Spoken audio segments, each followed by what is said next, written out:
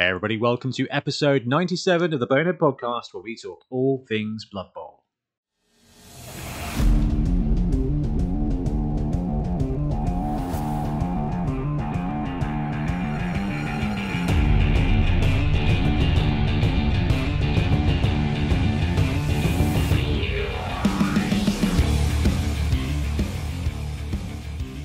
Welcome back, I'm Ben, and once again I'm joined by Bloodtype Ben. How you doing, BT?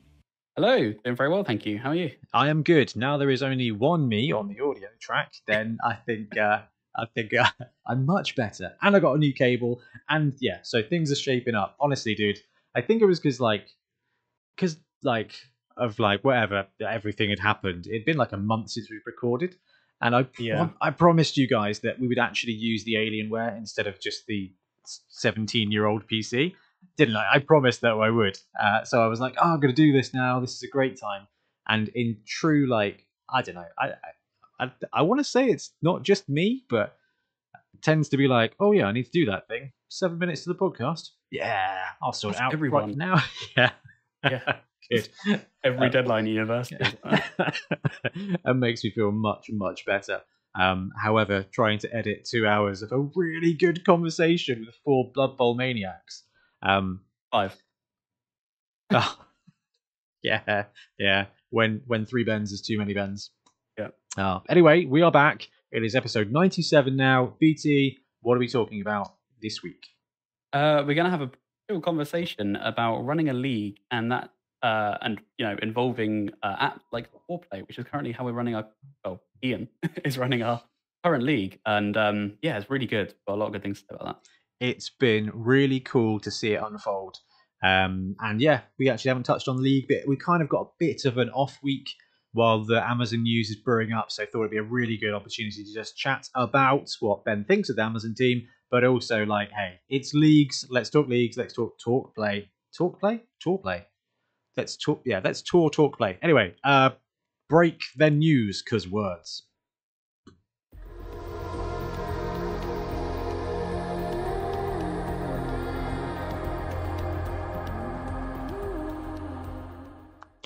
Okay, so Blood Bowl news. On the one hand, not a lot has changed since the last episode came out because it's been 3 days, kind of technically. But there's a few things for us to cover anyway. First of all, before we go any further, just want to say a massive thank you to everyone out there who supports the show, either buying the merch, subscribing to the channel, liking, or by our superior Patreons.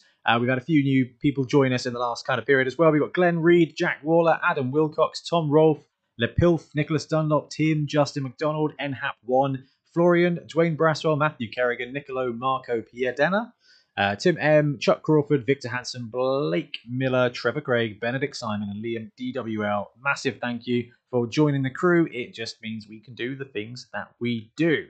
And the things that we do are run some pretty great Blood Bowl events. I think they're pretty great. I think so.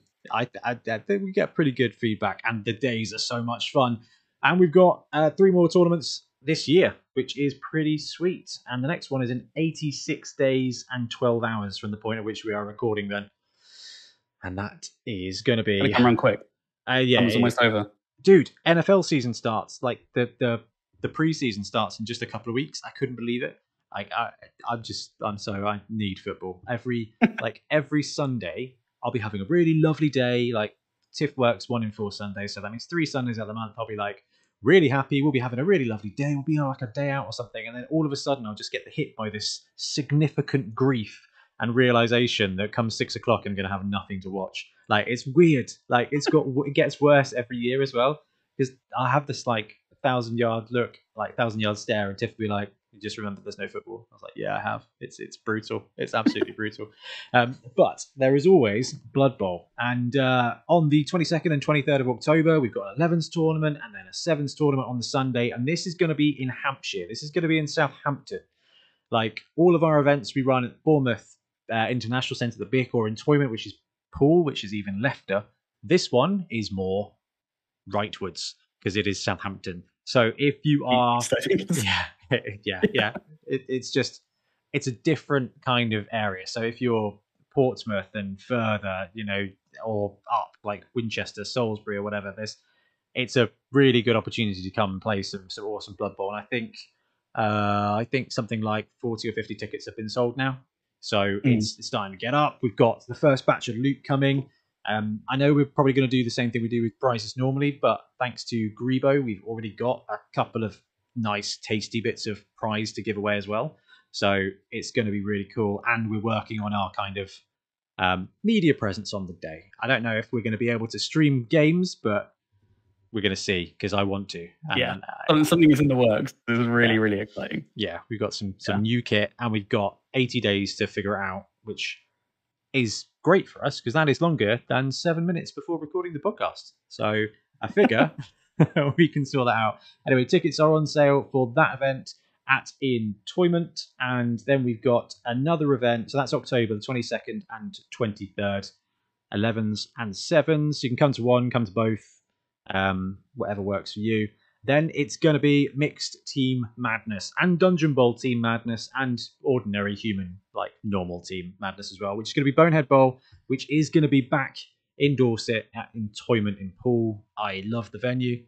I know I mentioned it last time, but like the fact you can just scan the QR code and like Carl will just appear out of nowhere and bring you tea and pizza, like it's just the best. It's a really cool place to play, and the shops also. So the shop is dangerous. Like leave your card at home and. Yeah. That's a month afterwards. That's on Saturday, the 26th of November. So if you're thinking you want a Blood Bowl fix just before Christmas, then do come down to that. You'll be playing some teams that you will not play the same game twice. I love this event. This is always like the best one, in my opinion. I mean, they're all great, but just having the mixed teams here is it's mental. You see some like really broken combos.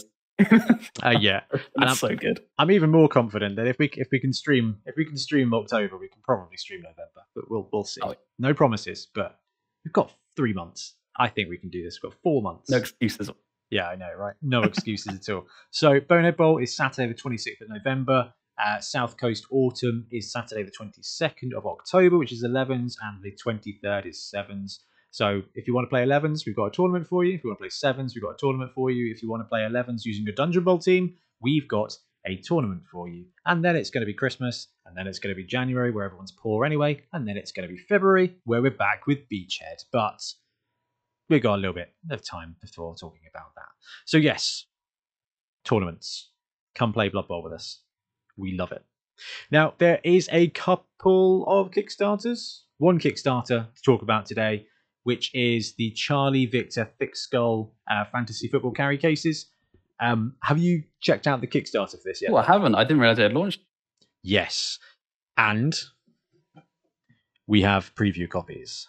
Oh, didn't know that. They are insane, dude. They're huge. This is the smaller one. Like, okay. They are suitcases. Oh no, okay, sorry. I think it was the angle. It looked like a briefcase. Like it is a briefcase. It's like a briefcase. Oh really? Size. Yeah, you can fit your pitch in there. You've got your whole team. It comes with it's really Charlie cool. Victor. It's amazing. Like it's quality. Charlie Victor is like premium. Unnecessarily good quality. I think it's probably the best way to say it. Now, I had a chat with Duncan earlier today, and he was like, because we've done a preview video for the Kickstarter, and he was like, Ben, please, have I just opened the help page? Did I mash F1? I was wondering where you're going with that. I think I did. Yeah, I think I did. He was like, yeah, please let people know that I probably won't be stocking these after the Kickstarter. And having seen the box that contained just 2 of them, it makes a lot of sense. He was like, I don't think I'm going to be able to maintain any stock. So if you are in the market for what has to probably be described as the ultimate Blood Bowl carry case, then you need to jump on the Kickstarter. And the Kickstarter's absolutely smashing it. 43 grand against target, 8,000. 344 people have backed it already. There's 21 days to go now, so it's wrapping up on Thursday, 18th of August. So if you're listening to this pod, we'll probably be talking about it on another video, and we'll definitely be talking about it on another podcast before then. So if you want something like this, this is the time. Price-wise, it's Charlie Victor, so it's not cheap, but it's the kind of thing. Yeah, it's the thing you need one of. So the thick skull case, which is the one I was just waving around, because the extra large one I wouldn't be able to wave around in front of the camera while with the podcast setup. I had to put the overhead mic, the overhead camera on like a higher setting. £69 for the fixed skull, that one there, which has got a whole tray where you can fit a bunch of big guys in. You can basically fit 2 teams in there if you're clever about it. Like, we use the cheap tabletop titan one, tabletop tyrant, don't we? And you kind of have to mash stuff in there, and you kind of make it work. But actually, for 70 quid, you get enough for a team. You get everything. This is with it. This is really nice. Like, things just fit. And it's made for Blood. It's made. I was really surprised by how like tough it is. It feels like a suitcase. It's solid. Like I think of the World Cup. Oh mate, it's traveling in the World Cup. It's perfect for the World Cup. £79. I would recommend getting the XL. Like it is bigger. Like, did you take it on a plane? Yeah, you could take it on a plane. It is bigger, but the fact is you've got so much more space, so you can have absolutely everything in it. And for £10, it's just worth getting the even bigger one, because then you can definitely fit your 2 teams. You've got your pitch, you've got your books, it even comes with flipping dice cups, so it's just all geared out. Like, it's outrageous. I couldn't believe it. Dice cups come with? Well, my one did. I don't know if that's just part of the promo. It might have been. Fixed skull. Yeah, you see, foam there comes with, and a surprise.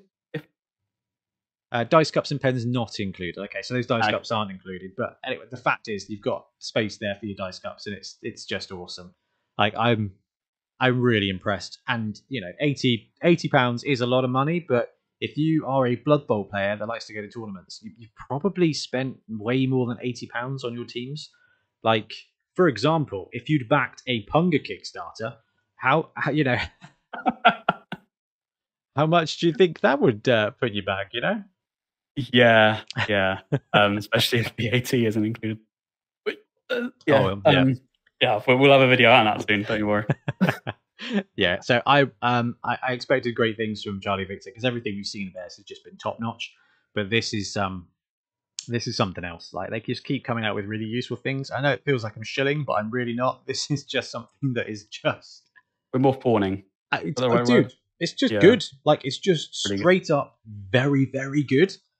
Like, we do show stuff off on the podcast. We get to see stuff, and if we really love it, we really talk about it. If we don't like it, we tend to just be very British and don't mention it on the show. But this is just filthy good, to be honest. So I'm really impressed. Really impressed. You got 3 weeks left. I actually want to see it. I'll pop your. I know, because your team's all magnetized, isn't it? Anyway, there's a bunch of different stuff. There's, as add-ons, you've got Dungeon Bowl adapters and stuff. It's just really well done. So link is below, and we'll have a video coming out in the next few days, probably over the weekend, because I need to edit it. I'll edit it tomorrow when I'm back from Basingstoke, and then I'll clear it with Duncan. So yeah, probably Friday or Saturday. So by the time this podcast's out, the video's already gone live. But yeah, as for Kickstarters, that is it for now. There are some really cool Patreon teams coming out, if you're an STL head, but we'll do print-to-pitch videos for those. My printer's playing up again, which is aggravating. I don't know why. I've just re-leveled it and cleaned it, and it's got a print on the go at the moment, so I keep getting like flat bits, and it's really aggravating. I'm like, oh yeah, it's printed, and then I'll realise that half the model underneath has just popped through a Stargate and been cut in half. It's bound to happen. You've had such a good run. Yeah. Like, you've had a flawless print back to back. You've been printing like a machine. Now it's it's because I went on holiday. I came back and the printer's like, "Oh, this is fun. I can chill out now." No, you can't. I haven't opened mine since the heat wave. I'm worried it'll. I think that's what did it. Maybe it was printing before. I probably should just get rid of the resin and try new resin. I think the appropriate thing to do would be to get a new resin vat tray. Stop. Repair the ones you have. You know, I went through my accounts for the last few months, and I've only bought 2 in the last 3 months, so it's good. But I realised I must have spent about £300 worth of resin since April. That's crazy. I know. I was like, and another resin. I don't know, just using it, printing it. To be fair, the dungeon took a lot of resin. Yeah, that is. Don't know if I would recommend printing a dungeon in resin. I don't know. It was like £75 for 3 bottles of resin, and that did the dungeon and some teams. That's not bad at all. If it was like in the days before 3D printing, that would have been great. Yeah, yeah, Like, if you picture it yeah, like that, it's like, oh, you can have a whole dungeon, some teams, 35 quid. Yeah, yeah. Done. pretty good. Yeah. Anyway, there is a little bit of Games Workshop news, and this is what I really want to get your thoughts on, Ben. So we haven't really spoken about the Amazon team on the show. That's not fair. We did. It was just horrific. So we've got the Amazon release. We're going to start with the newest bit of news because we haven't talked really about it on the podcast. And this is the new star player, whose name I really struggle with. I even Googled how to pronounce it earlier, and it wasn't helpful. So Estelle Loveno. I'm just going to commit to Britishness here, where we just pronounce things with, like, you know. Anyway, Estelle Monge 2 is the new star player from for Amazon's, and do you want to start? Do you want to take this one away? This is a weird one, isn't it? This is a weird one. That's very polite. Yeah, I think it's probably the weakest Blood Bowl model that Games Workshop has made, at least in recent time. I think the model is cool. I just, nothing about it for me is Blood Bowl.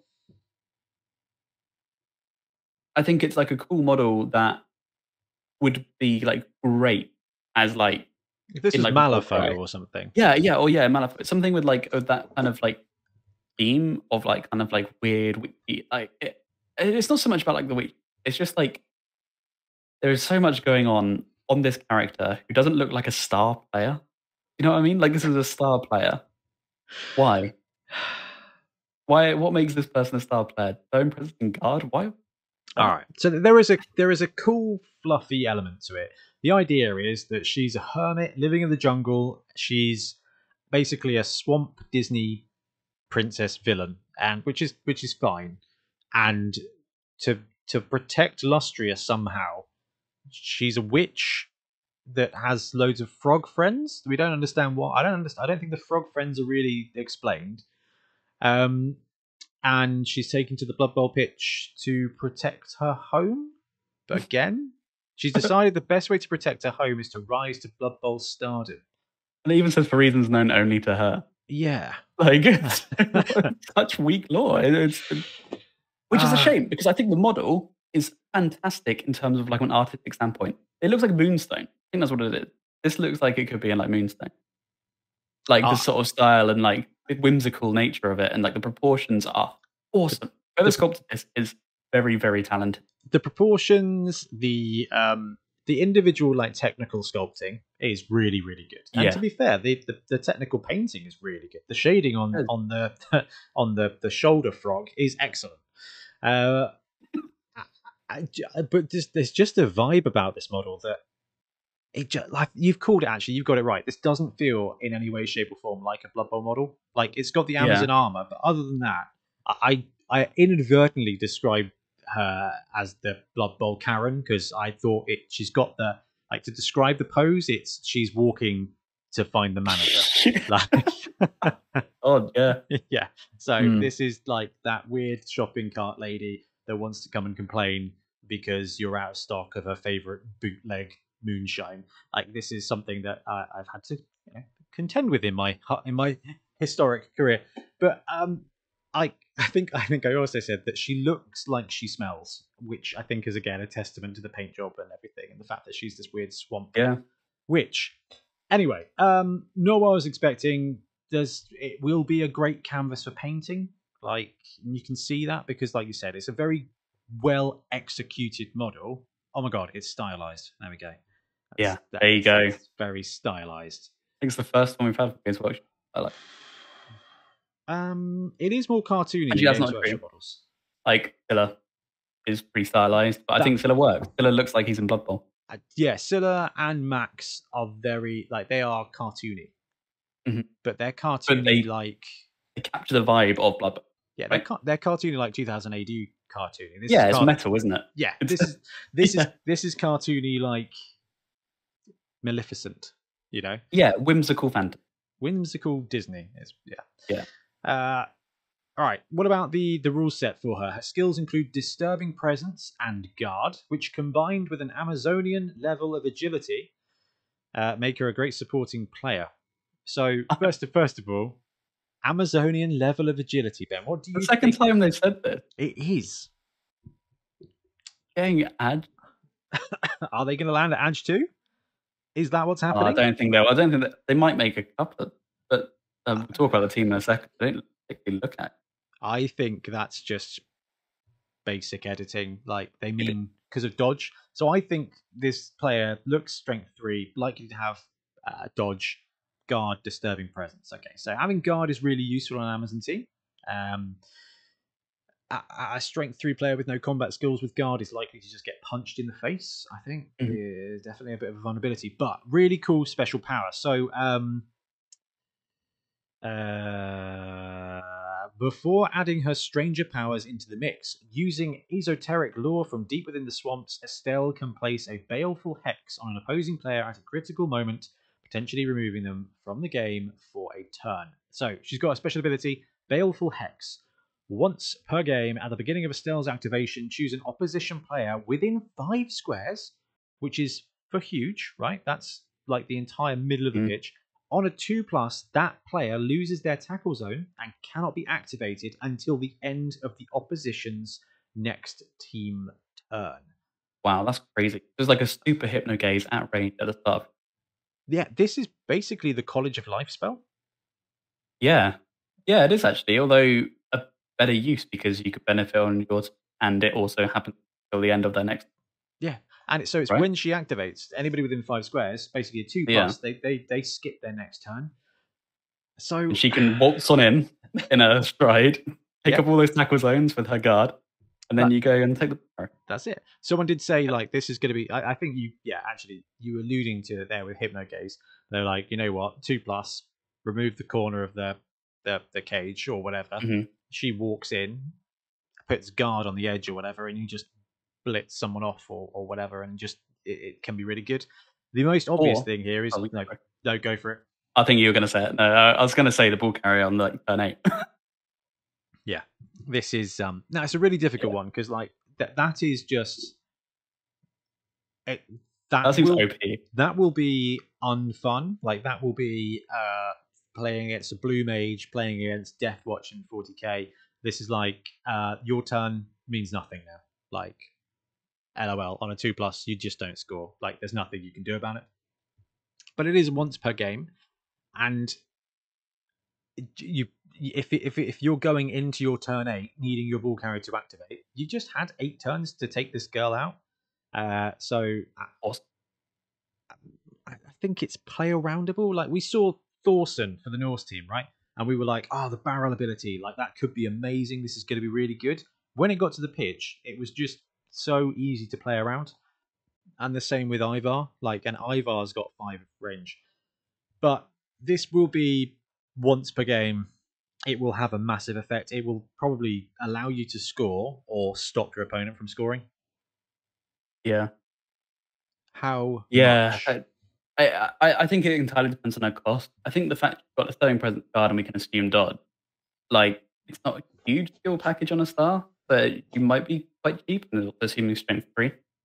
Um, so, yeah, if she's cheap enough, I think it's probably worth taking, because even as you say, to put the stress on your opponent of, like, Yeah. I need to play around, and, like, they might have to position in ways which they normally wouldn't position, maybe a bit less safe, or maybe just in a way they're not comfortable playing because they're just thinking about, well, if they stop me, if they use this ability I've got to now, hurry. Yeah. yeah, Or I'm running out of time. Definitely. Now, yeah, I don't think she'll be cheap. I think she'll be 200. yeah, Um, and the kind of thought about the cost of that, like that's basically a spell, right? That's a wizard. So College of Life spell. That's kind of probably worth 100k. Like if there was an inducement that was 150k on a 2+, you bonehead an opponent for a turn. That would be probably the most used spell in the game. yeah, it So would. so actually, if she comes in at 200, 210, maybe even more, actually, you're buying a wizard that comes with a strength 3 dodge guard piece as well. Mm. The problem is getting to that kind of 200, 250 inducement level is a bit rubbish. I don't know if it's for Amazons though. Amazons can end up taking inducement fairly often, right? Yeah, Because because they well, don't need assuming anything. Yeah, old yeah, Amazons. Yeah, yeah, players are cheap, then they die. So yeah. So it could be interesting. Could be a really important star player. Um, Now let's talk about the team, Ben. We haven't seen the rules yet. I had a prediction of the timeline of release, so I kind of what we saw from the Norse team was that when they reveal their second star player, pre-order is announced the following weekend. So we could be dropping this podcast on a Friday for our patrons, a Saturday for everybody else, and tomorrow the Amazons could be like previewed. But I mean, what do you think to the team itself? okay, I think again the team is superbly sculpted. The proportions are excellent. I think Games Workshop has a bit of a reputation for like modeling females, especially like the face. I think they've nailed it here. I think they look really good. Some of the best female sculpts Games Workshop have done. The paint job on them is also really awesome.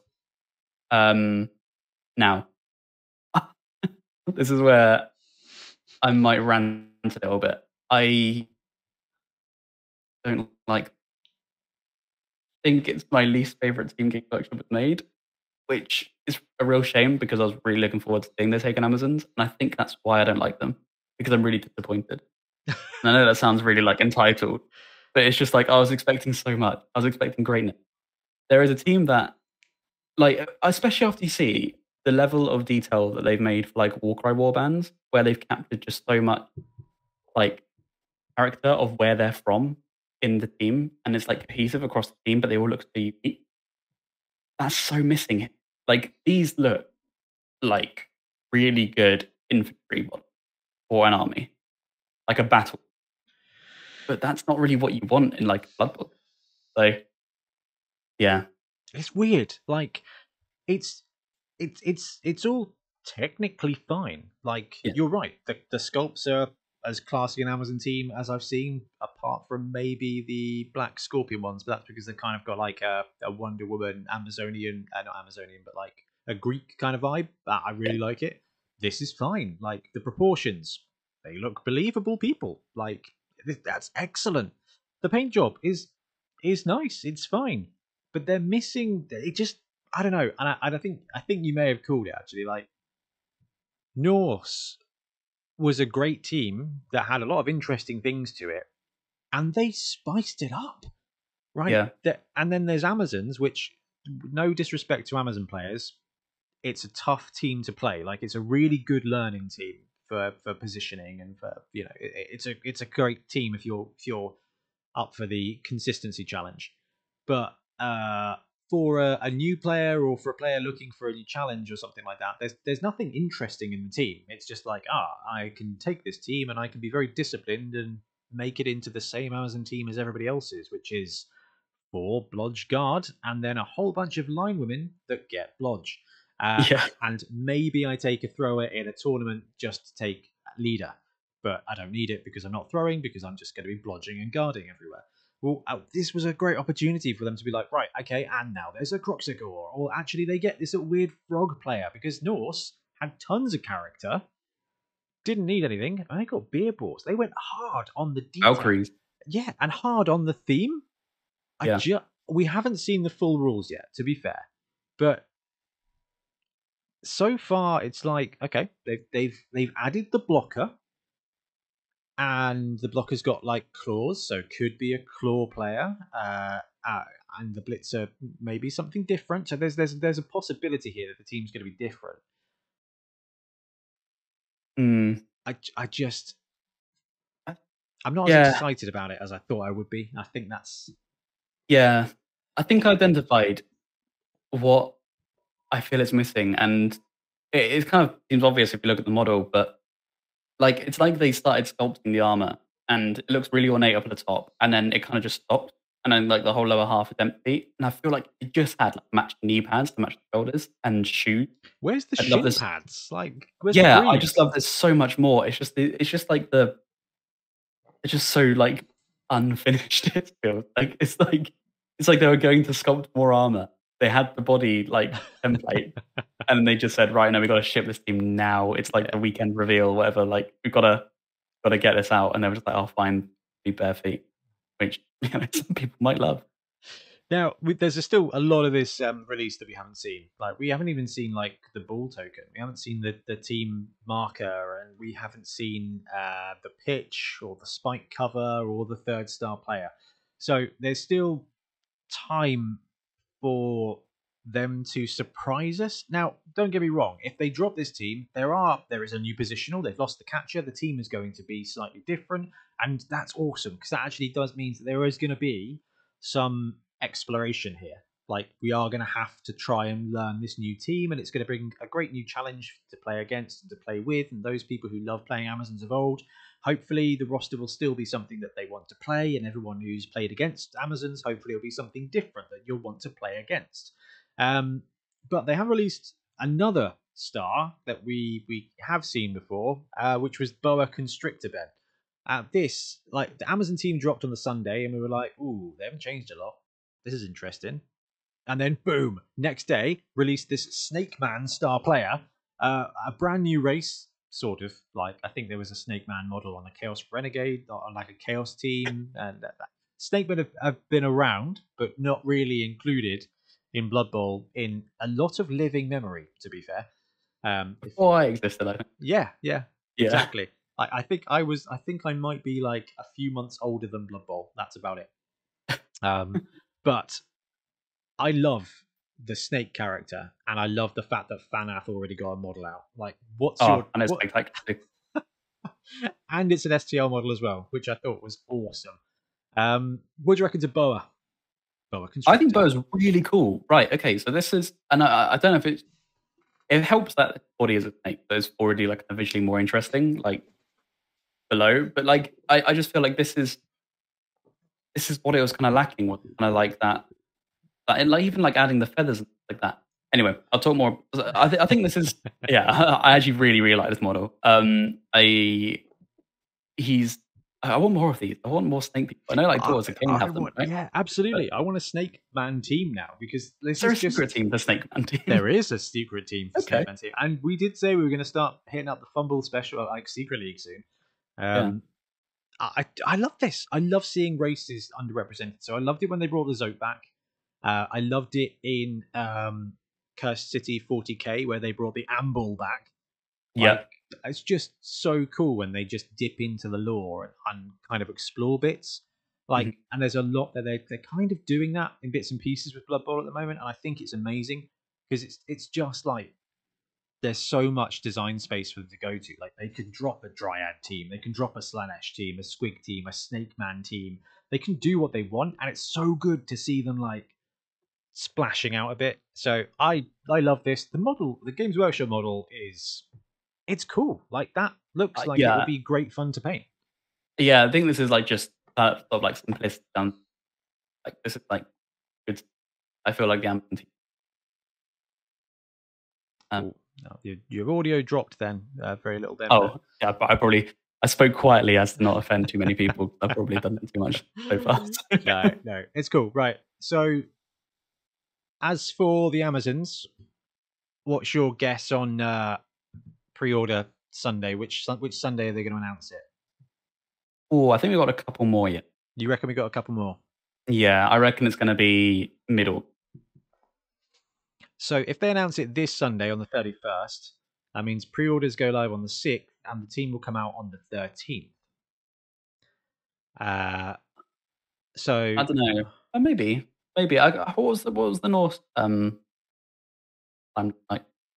It should be. I think the Norse. I think we're already a week behind Norse. Because, oh wow! Okay. Because of the war cry.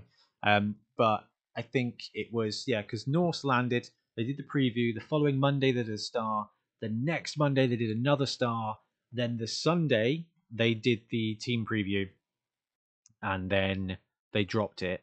We had a different Monday in between, so we're one Monday behind. So this is why I reckon. It's funny because I dropped a video on Monday morning being like, I reckon 25th we'll have a star player, and then Sunday the 31st we'll have the pre-order announcement.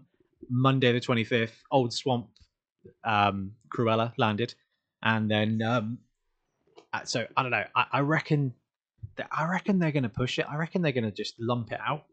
But Trips has pointed out that I think the Warcry one is a 2-weeker. So yeah, it's a big Yeah. old boy. So maybe not. Maybe not. I don't know. It'll be interesting. So I'm gonna be positive. I'm gonna say, boom, Sunday we're gonna get the preview. We're gonna have a 3rd-star player, and we'll find out whether or not they're getting a big guy. And then they're not getting a big guy, but I can still hope. Right, I think we've covered everything for Blood Bowl news, so we'll take a quick break and be right back.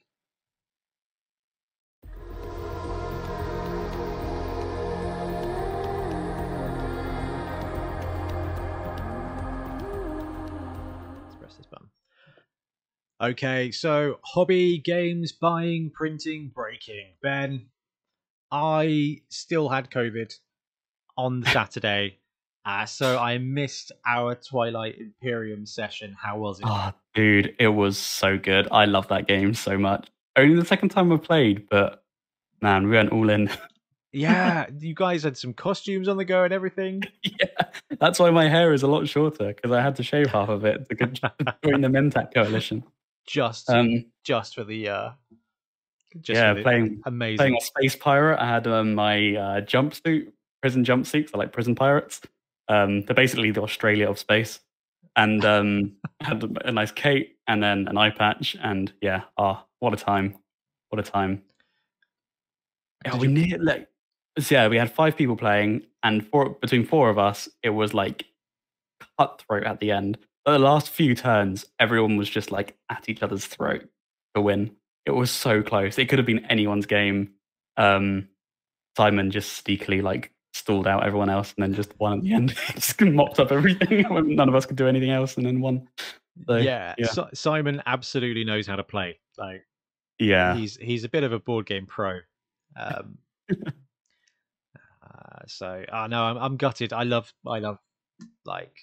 chunky games, and I love anything sci-fi you control a fleet, right? You know, you're in charge of an entire fleet, but, like... It was perfect. It was perfect, and I missed out. Ooh, wrong keyboard.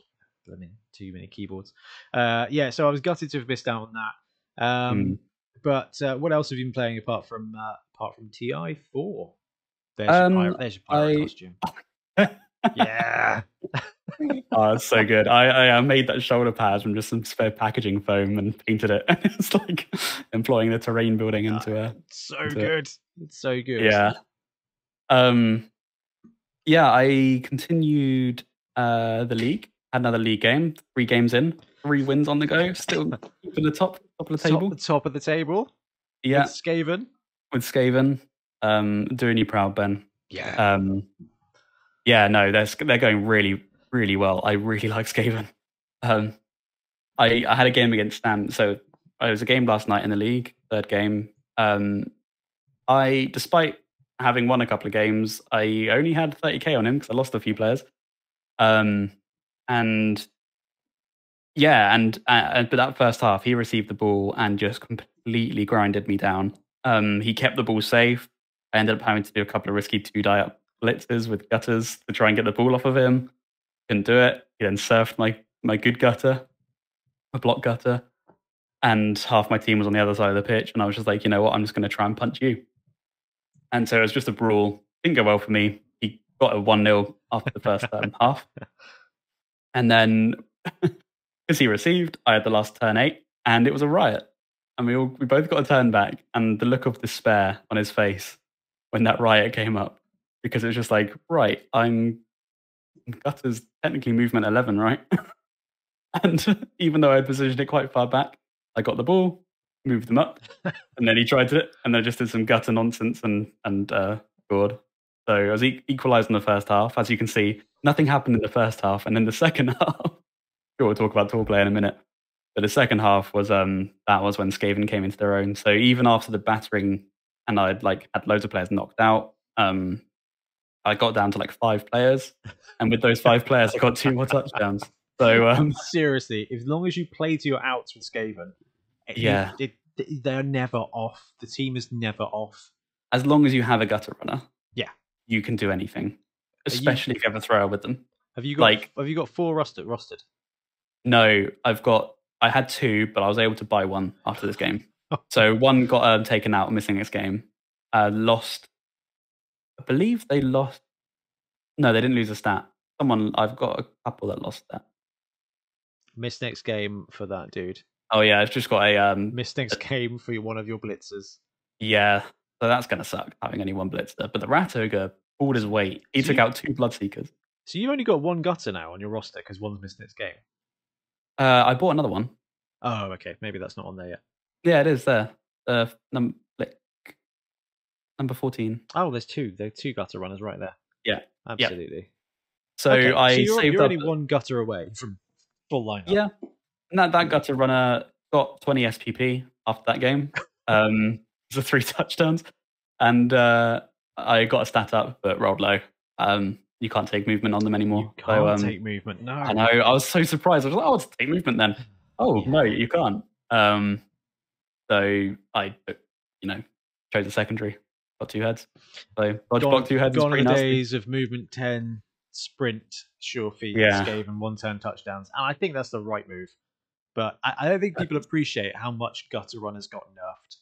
Like their movement cap, still great. Their passing got nerfed by 2, and they are still in the top 5 players in the game. Like absolutely, they're just amazing. I absolutely love it. Oh, you've got. I feel like they 6 linemen. Yeah, I feel like gutters should lose general access. I think they should be edge only. Getting block on them so early is just too easy, and it makes them so good. Yeah, but you don't have to build them to have block because there's so many other skills that they. There are, but I feel like as soon as that guy, as soon as he got block, he's just been a machine. The others, or the other one, just it's just what happened with Sneaky Git? Did you? I rolled a random edge. Oh no! Oh, that's horrid. I was hoping to get anything. I was gonna build him into something, depending on what the random edge gave, and then they got Sneaky Git. But now he's a movement 9 fouling piece. At least he can take Dirty Player on another general. I don't think I'm good. And he got passing busted. This guy. That was it. Yeah, he got passing busted. He's gonna. Yeah, he's probably. Gutter runners are very replaceable as well. Like you end up with 4. Like I've been through this many times. I've got several Edge 5 gutter runners in my time, and when they die, it's fine because you've still got 3 other gutter runners rostered. And to be fair, Ben, you are right. As soon as they get 1 skill up, unless it's Sneaky Git, they're really good players. You take Wrestle, they're a ball hawk. You take Sure Hands, they become an absolute pro runner. You give them anything. There's a ton of great skills for gutters. I think I'm going to go Wrestle on the next one. Yeah. Maybe if I get one, I think I might have a sprint sure feet one, just take a bit super movement. Yeah, and then you can use the 1-turn touchdown with Skaven's really easy as well. Yeah, really easy, especially if you've got the Roger, because you get that frenzy 2-block shove around. But then again, when you got sprint, I think it's only 1 square you need to shove somebody. Yeah. It's amazing. Yeah, I got Fumlaruski on that throw. That's never getting used. That's some 10k bloat. Oh yeah, you did. That was random passing. They're all going to be good except Fumlaruski. Well, he's got on the ball though as well. Yeah, so I rolled random passing again and got on the ball. Okay, I was just hoping for. Okay, in hindsight, this guy's modeled with a cannon, and I'm just why didn't I just get Cannoneer? Because that's the only time it really makes sense. Okay, so you spent 20k. Do you know what? On the ball is a perfectly acceptable skill to take. I think on the ball will be really useful actually. But if you'd saved up and taken that at 20k, you would have had the same team value. So the fact he's just got Fumlaruski for free. If you think about it like that, he's paid 1 more SPP than he would have done normally, and you've got Fumlaruski for free. So which you're never. You hope you don't use it. Is there? Okay, tell me. I know this is a real tangent. Is there a use case for Fumlaruski? I've been trying to think it through. Is there any time you'd actually want to do that? The only time I can think is where's my rulebook? If I can't remember what it does. It's basically you while moving, you can drop the ball in the square and carry on, and it doesn't cause a turnover. It's the only time is if you have a giant or a big guy who happens to get the ball. You don't want him to have the ball. And No. hand off. It's a running pass that cannot cause a turnover. So if you need to move that thrower up to fill a gap, you drop the ball off behind him, Okay. you fill the gap. Okay, fine, you've got to pick up the ball, but you don't. There's no chance of a turnover. So Yeah, and because you can't move after. Yeah. Okay. yeah, so you can go and drop this ball in 2 Skaven tackle zones and the Rat Ogre's tackle zone, and then carry on with your life. So as a time stall, it can work. And if you are down on players, which sounds like is a frequent thing for your team, then actually there may be an opportunity for you to be, right, I'm going to move this up rather than hand off to the gutter and then leave myself open. I can run in, set up a side cage, drop the ball on one square, and then the gutter runner can run through. Maybe it's a stretch Yeah, there. and then you can assist. Okay, no, that actually helps. I hadn't really considered about using the thrower as like an assist.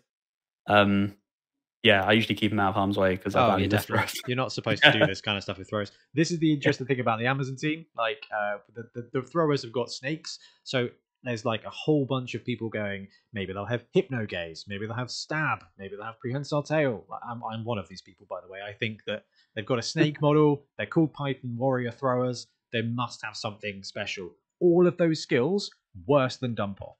All of them. That's not fair. I actually think dump off is the worst skill in the game. I know it's a controversial take. Oh, I But wanted them. Anyway, Kara.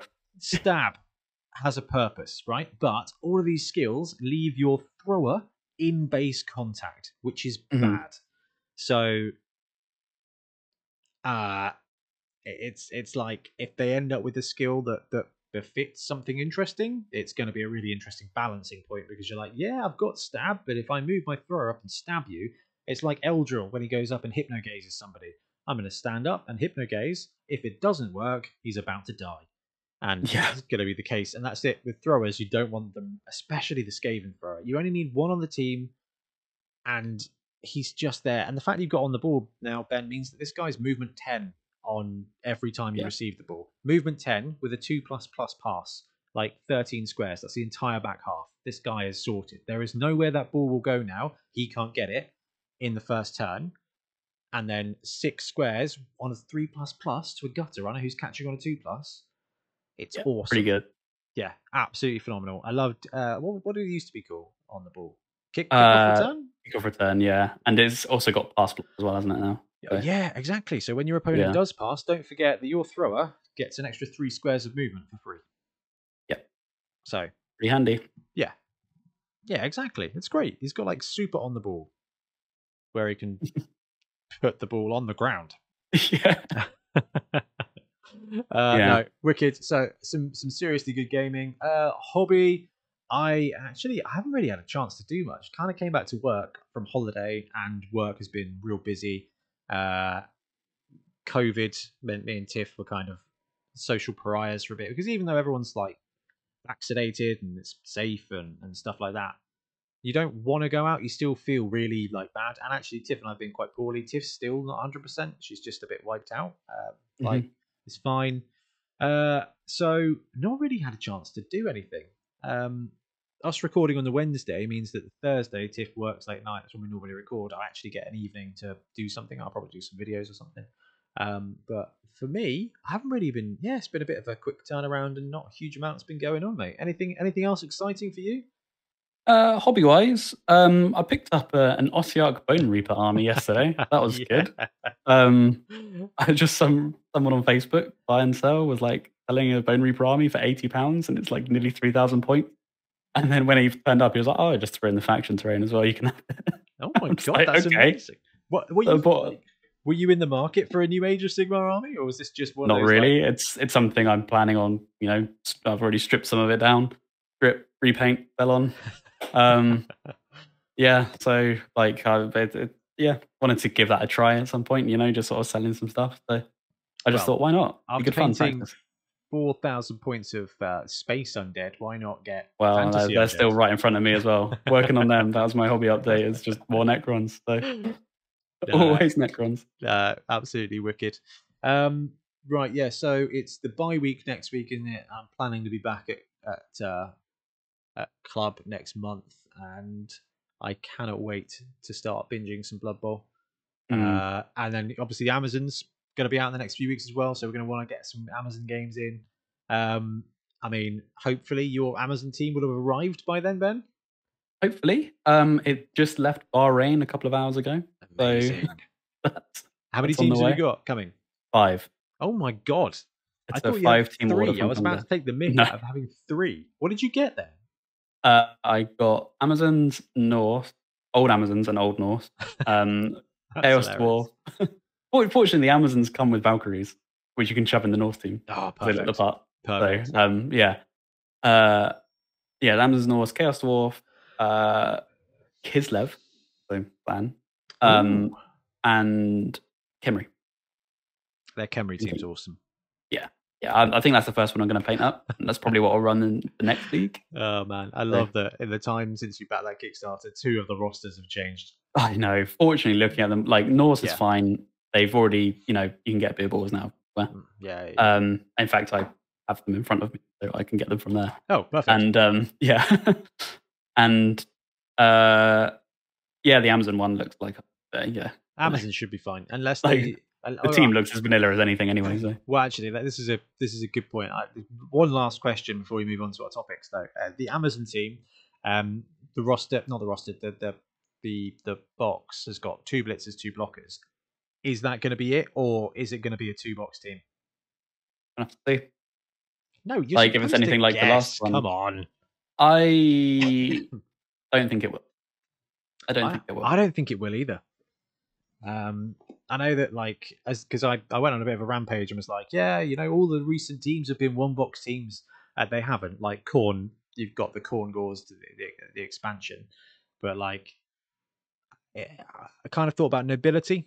They've got 2, 2, 2, but 2-4-2, isn't it? Yeah, on the sprues they've got 2, 2, 2, 2. And you need 4 bodyguards. And you get 4 bodyguards. Do you get 4 bodyguards? Yeah, you get 1 of each type per sprue. You get everything in Nobility. You just end up needing more linemen. Oh, you're right. You only get 4 linemen. Yeah. Yeah, you're right. So does that mean that Khorne is the only team that have been released in Blood Bowl 2020 that's needed 2 boxes? Technically, yeah. If you need 4 cores, yeah. Nobility are good. Black Orcs are good. Snotlings, right? You need trolls, but big guys don't count. No. Norse were good. Norse were complete with the exception of the big guy. Khorne, the Khorne Gauls are the only ones, but that's like having 4 catches. That's kind of like you build towards it, right? I think I'd rather have the extra linemen in a Khorne team than 2 more Gauls. You're, competing for that. Yeah, definitely, because you need that flexibility at cost. This is why I really want Amazons to have a big guy, is because then you get that flexibility of starting roster. Because that's so cool in Nobility, isn't it? It's like, right, am I going 4 bodyguards? There's loads of ways, yeah. Yeah, exactly. That would be something I'd be really excited to see with Amazons, is if they've got a couple of different rosters. If there's just one, it's kind of like, it's just a bit flat. It's like dwarves. There's 2 rosters. Do you know what? There's probably more flexibility in the dwarf roster than there is going to be in the Amazon roster, unless they change it up a bit. Because I think so, yeah. Dwarves, at least you can be suboptimal and take a death roller because it's fun and it's something different. But if there's no change in an Amazon roster other than to take all line women and 6 rerolls, it's just not exciting. And like elves, isn't it? Elves have that problem. Yeah, definitely. Yes, exactly. Elves. Anyway, there's some cool teams coming this month. Chorfs from Torchlight and a new kid on the block, Ugni, are dropping a pretty decent high elf team as well. Ooh, are they? Yes. Take a look at that. Yeah. So that'll be out next week. So we'll have that. Punga are doing goblins as well. They're nice. They're Night Goblin-esque. I do like my Torchlight Goblin team, but Punga spoiler was for just Night Goblins. Okay. Well, there's a Night Goblin secret team. That's quite exciting. Dude, I want Night Goblins in standard Blood Bowl. Yeah, it does. Everyone loves Night Goblins. They're the best kind of goblin. They're the best kind. Yeah, they're great fun. Yeah.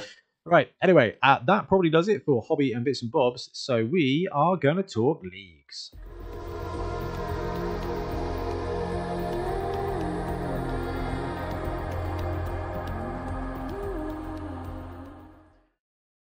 Okay, so if you like Blood Bowl, you can play a one-off match, and it's great fun. You can go to a tournament and play a bunch of one-off matches with a set roster, and it's really fun. But if you like Blood Bowl, I think it's inarguable that the best way to play is, other than obviously Blood Bowl Sevens, is a full-on Blood Bowl league, right, Ben? Yeah, yeah, absolutely. Tournaments are great, but personality of a league, ripping in it. Your team develops, your players develop.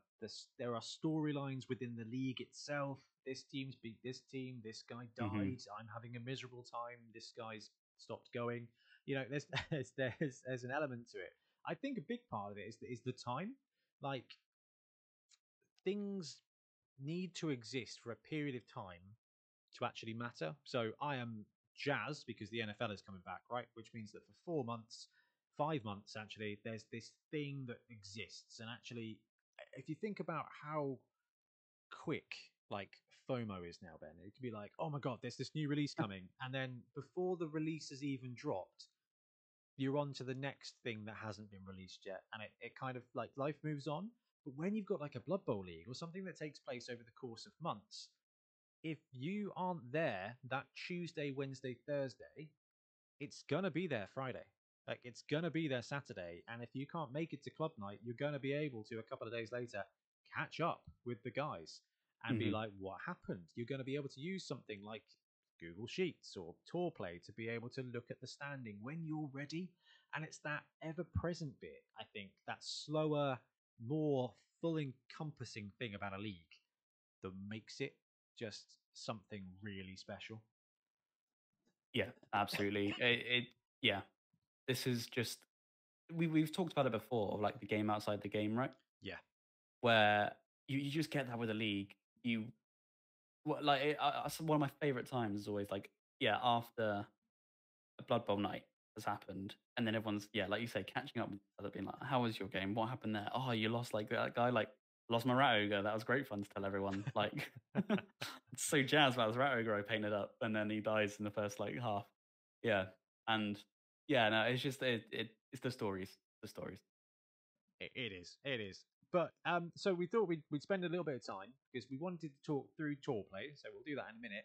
And like we kind of said at the beginning of the episode, we've got this little blip of calm space where we can talk about evergreen topics. And League is probably the most evergreen of topics. So we're going to talk through just a few things to consider if you're going to be joining a league or running a league.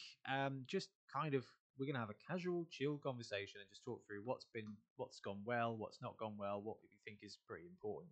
So, I mean, we've got some show notes there, Ben, but straight away off the top of your head, what's the most important thing to start with when you're kind of starting a league? Do you reckon? Excuse me. Uh, I don't know, players, Yeah, people to do it with. Yeah. actually, that's a really that yeah. We haven't even got that one on the list. Actually, we kind of assumed you've got players, but no, you're bang on. You need to test to see if there's a market for it. So we've restarted Wobble after a little bit of a hiatus. My goal was to start it, and then obviously the whole hospital thing happened. So Ian carried on, but we spent a month beforehand being like, hey, this is what we're thinking for the league. Who's in, and actually garner some interest, garner some questions. And I think you have to have like a 4 week lead time to let people know that their league is coming, so that you can get players who are interested. Um, and that kind of falls into the first bullet point I put on there, which was about timeline, which is like publicizing it ahead of time so that people know when it's starting and how long it's going to go on for. Because league length, Ben, can be one of the most impactful things for Blood Bowl, can't it? Oh yeah, absolutely. Especially, real life commitments and things like that. Like not like asking people to play every week is sometimes actually quite a big ask. That's quite a commitment that you'll have to take out of their lives. Yeah, So, yeah. I agree, and that's for you and me. Like, let's be fair. In the world of responsibilities and commitments, right now, we're pretty easygoing, I think. There's a reason why we can do the podcast. Like, Yeah, you don't have to run out and get a child every. but I still can't make league week every single week. I've got job, I've got family, I've got things crop up. So we have this kind of open format in Wobble and we've limited the amount of games per month as well. But the first thing you need to do is get your players, like Ben said. And the second thing you need to do is determine a start and a stop date, because that will help gauge how many weeks and how many games you're likely to get in. I mean, what do you think the shortest amount of games for a league would be, Ben? Shorter, The smallest amount of games for a league. probably 6, I reckon. Yeah, I think I agree. Like, you can do a mini league at 4, but that's really Yeah, you're not going to be developing your team in any way, shape, or form. have 4 before playoff. Yeah, yeah. I think that's the small. I think six is a short league, right? Yeah. Um, 8 is still quite short, but it becomes a bit long, and that kind of goes back into the thing about how many games you can play a month. Well, one thing we found in our leagues previously is that there are some people who are lucky and can go and play 4 games a month. And there are some people that can only go every other week. And actually, if you come and you're on game 3 and your opponent's on game 6 or 7, it's the skills and stuff can be a bit stretched. And also, if you've got a game, like a number of games cap on your league, then actually it can mean that by month 3, if you've only got 3 or 4 games in, everyone else may have completed their 6, and you're kind Mhm. of knackered. So we've put this rule in this one, which is 2 games a month max. You can run 2 teams and come every week, no problem at all. But to kind of keep it more accessible for drop-ins, dropouts, actually it slows it down, and we've set like a 4-month timetable on it. So that's realistically everyone's going to be able to get 6 to 8 games in by turning up every other week. And Yeah. I feel like that's way more accessible, don't you? Oh yeah, 100%. Like, I remember like even like coming into the first league, and you bring a fresh team against, like you say, like a fully skilled up dwarf team that's on like 1500 TV, and you're just like, well, what can I do? Yeah. And it can be quite really off-putting. So yeah, it's good to have this cap, and it encourages people to play more teams. Like I've maxed out my games this month. I'm gonna go and bring another team in if I really want to play more games. So And yeah. I think it helps with kind of like this. You just bought another game system army, right? That means that actually, if you've got 4 club nights a month, you skip one because you've got family, you play 2 Blood Bowl games, and then you play another game of something different, or you bring a different team, or you play a game of Age of Sigmar on week 3, and you're not tied down. Now, if you are in a place where everybody loves Blood Bowl and every single week is a Blood Bowl game, then that's just the absolute flipping dream. But actually, I think in a 4 week period, one day to play a different game, one day to stay at home and earn points with the other half, 2 games to keep up with the league. And if you're not there, there's like you said, Ben, that game outside of the game, where you can talk about what happened. And this is why we're going to talk about Tourplay in a second, because actually it's a really cool way of doing it. But that's what your timeline is. That's what's so important about your league is agree with your players how many games, agree the cap, agree when your playoffs are going to be, agree how the playoffs are going to be, and then I think at the beginning of a league it's always worth discussing redrafting as well. Hmm. I mean, what are your thoughts on the redrafting process, Ben? I think it's pretty elegant. I was chatting to Ian, who's maintaining our tour play for this league. I was chatting to him, and he said it's really grown on him. It's not really punishing on the players who want to take it, but kind of fair on new players. Like I remember there's always been some issues with redrafting in the past where people can just like it's hard to strike that balance between people keeping their team that they've kind of just developed, especially if it was a short league before. You haven't really got a chance to play with them. Getting a balance between, using the stuff and not obliterating everyone else. So I think this has been done really well. We've got this Underworld team who's a redraft team, and it seems to be fair. Quite a scary gutter, but so do I. Yeah, they're at like 1150 or 1200 or something. Because the, the Totally most fine. the most important thing about Blood Bowl is that you can retain what you've got. But actually, the current redrafting rules are really good at kind of allowing it to still be competitive. Mhm. But your mileage will absolutely vary, and your climate will absolutely vary. I know that Milton on the Isle of Wight, like there's some teams there that have been being played since before color televisions, like, and they've got all the stats, and it's like, actually, you know what? If I've been playing, a D&D campaign for 5 years, and then someone was like, "Oh yeah, we're going to start a new campaign, and all your characters die," that's that's harsh. And Yeah. actually, the same is true of Blood Bowl to an extent. But I mean, in the before times, Ben, like I had an awesome Skaven team, and in season 2 or 3, I would have been gutted to lose it. But by season 4, you're kind of like, you know what, it's fine. Like I've had my shot, I've had my cycle, and the 2020 reset was a really good opportunity for all those big bad teams to kind of be retconned. Yeah, it's almost like with Spider-Man. Like you go through the first 3 movies, and then all of a sudden there's a new cast. And it works really well. So yes, get your players. In the case of Spider-Man. Yeah, I like the most recent Spider-Man best of. Oh, you're fighting against Tobey Maguire there. Um, I've got this plant behind me. Hang on, it's got to be the other side.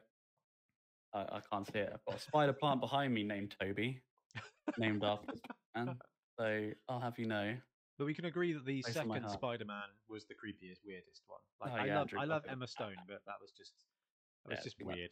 Like, Yeah, yeah, it was like Salad Fingers was a superhero. It was that it was that level of uncomfortable. the lip licking and things like weird. Yeah. Yeah, Yeah. very strange.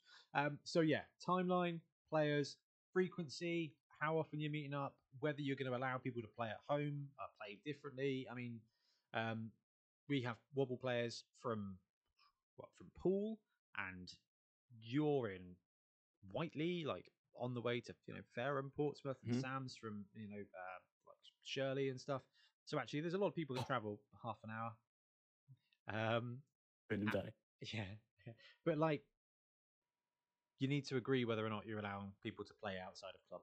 So you and Sam Yeah. yesterday, because Yeah. actually you live closer than club to each other, Yeah. made sense for you to actually just chill out and play a game there, right? Yeah, it was great. Rocked out the board game table, stuck on the mood lighting. It was very sunny, so we put it on orange. And yeah, That's it's cool. fantastic. I had a great time. And I'm hoping to be able to pick up a game against Trips in Entoyment. I can just go over there because he lives near Entoyment, and we can go play a league game there. And having all that stuff is really important. But I guess the next thing is like discussing whether or not you're going to have a fixed timetable or an open timetable. Now, Ben, you kind of touched on a fixed timetable and some of the challenges in that one. I want to open up a bit about fixed like matches and stuff. Okay, full disclosure, if this is in show notes, I don't have There's one show notes document. It's got all the Oh, episodes in. it's a living document now. Yeah. That's why I'm just like here trying to wing a script. And it's been live since episode 91. It's 97 now. Dude, that's why you never send them to me anymore. I'm there like every week just being just like, what was I supposed to say on this? All right, that's my bad. I explain a lot. No, but we're talking about like fixed. This is how we started at Wobble. It was a case of, but then we only had like 6 players, so it was like round robin. This is the schedule. Week 2, you're playing James. Week 3, you're playing Ben. Week 4, you're playing Craig. And I feel like with smaller player counts, that's fine. But when you've got a bigger amount of players, they recommend that if you want to do a round robin, you split into divisions. And I mean, I love that kind of stuff because it's like we did divisions for a one season in Wobble, and it was really interesting. But it's not really necessary. We've moved to an open match, which is Ian will post up on a Monday, like, hey, who's coming to club on Tuesday? And you post up saying, I'm coming to club. And then Ian will just randomize the matches using Tourplay. So actually, like, it's awesome. So if you can't make it, then it's fine. It's not like, oh, I've got to play Ben this week, and I'm not going to make it, which means we need to reschedule. Like, that's absolutely fine. And if you're invested at a level, then it's okay. But I feel like when it comes to player bases, Ben, like when it's small, it's okay. But when you hit that middle zone of like 7 to 17, it becomes almost impossible to line up matches. Yeah, it really does. It's hard to do it fair as well. Um, Yeah, yeah, because if your opponent can't, like, if we can't go on week 3, well, what do you do? Like, do you shuffle all the matches around? Do you just, like, James can't play a game that day? Like, oh, I'm sorry, your coach doesn't come up, even though you can come on that Tuesday and we could probably sort a match out. We're going to say no, and you're going to have to find another night to play. It doesn't fit with us at Wobble because we are kind of quite relaxed. But actually, if you're going into a league or a D&D campaign or whatever, or Arkham Horror, then actually you've got a set night. Then actually it's perfectly manageable. But it's just yeah, about either you as the commissioner saying to the guys, right, what is it we want to do? Or if you're starting a new league, publicizing clearly what you're going to do so that players can opt in and out, but just hmm be super aware that real life happens. Like, I was super excited to come to club on Tuesday, drafted a new team because I was like, yeah, actually, I'm going to play Black Orcs. It's going to be wicked. And then all hell broke loose at work. And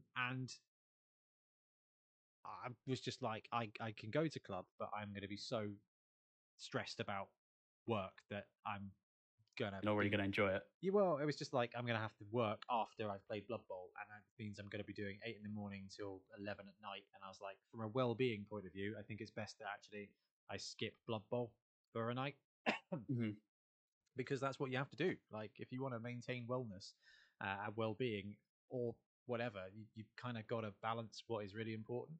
And sometimes you're gonna have to skip a night of Blood Bowl.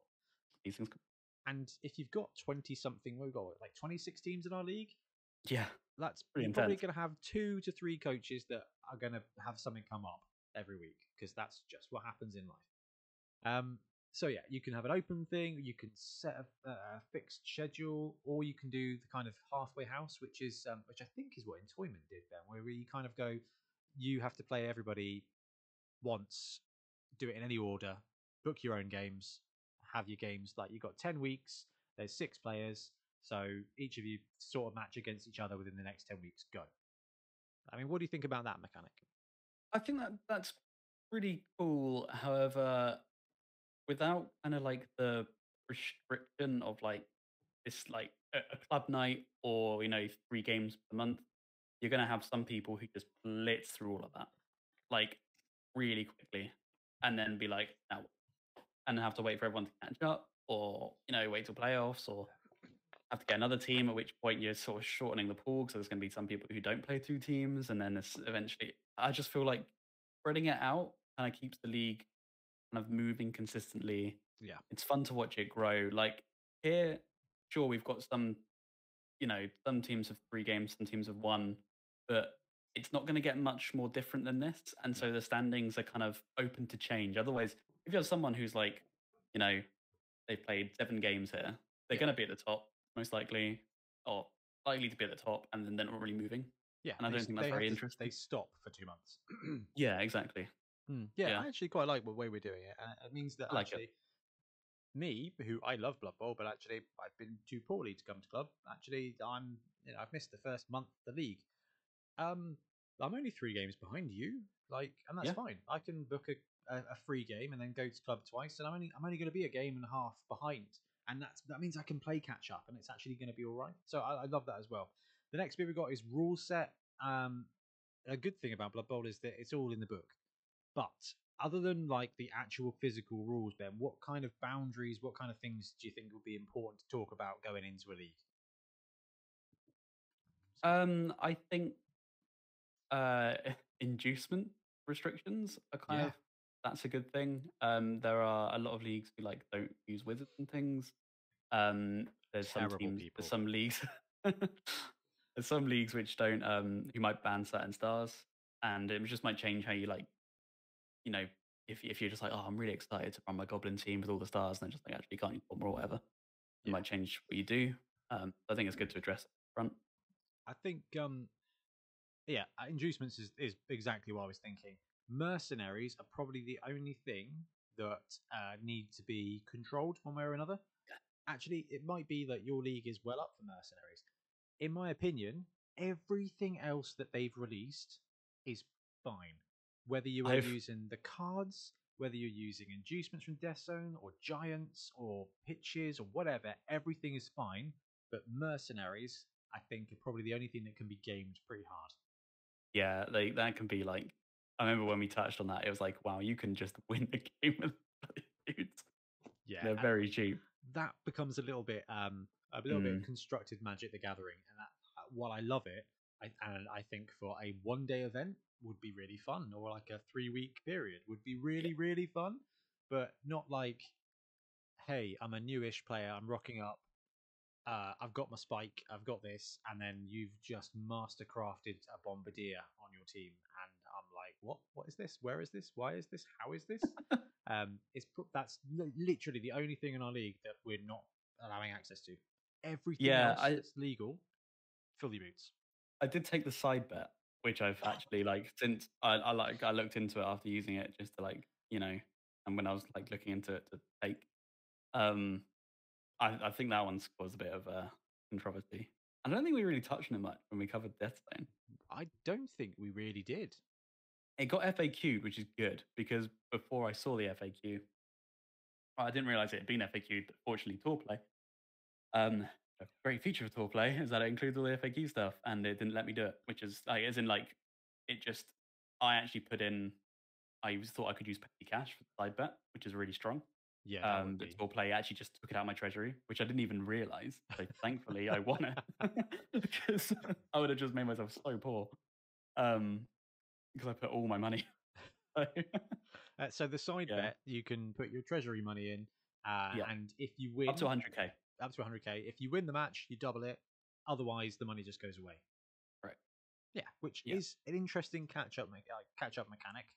The problem I think we're gonna have with that is that if you get, and this is the difficult thing, because like if you have got a young league, actually, there's not like teams are pretty close. Like if until you kind of get maybe 8 to 10 games difference in your team, you're okay. But by kind of 8 to 12, there are going to be some orc teams, some dwarf teams, some undead teams that don't have anything to buy, so they're just going to chuck side bets on I and think, farm cash. yeah, I think a good house rule is you can only take it if you're the underdog. Yeah, I actually, yeah, I think that's a really good way of doing it. Yeah, because otherwise, like you say, it was great for catch up. Like game one, I lost Yeah. my Rat Ogre. It enabled me to buy another one and get after game two because I just got a load of money. Um, and but yeah, I could just now take it every game and probably get loads and loads and loads of money and buy like all my good players like straight away. So I think that's quite strong. do you think it would almost be better if it was inducement only then? No, because I feel there's no reason not to get Gotcha. because you don't lose anything, right? If you have like 30k, it's either that or it's either the mascot or you can like get 60k in the bank, Oh, that's fair. which is just like stupid strong. So Yeah. I think treasury only. Like if you read Deathstone rules as written, you can use petty cash. There's nothing to say that comes out your treasury. Oh, but it's That's been why it's FAQ. yeah FAQ is treasury. Yeah, Um, that yeah. makes sense. It does make a lot of sense. I've forgotten about that one. Mm. But but that's it. Like, have a rule set. Discuss what's available, what's not available, what teams are available. Maybe you don't want Yeah, the Slan team. Maybe you don't want Teams of Legend, because no one can go and buy it. Like personally, have them all in. It's fine. Maybe you want to add some secret teams. Could not recommend that enough. Like it's just outrageously fun.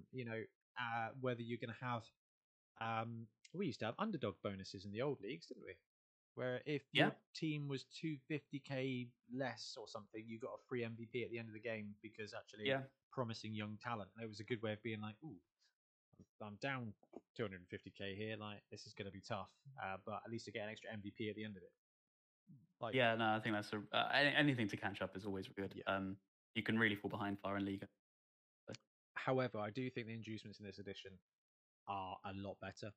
yes, But that's mostly because Hackflem and Griff just can win a game.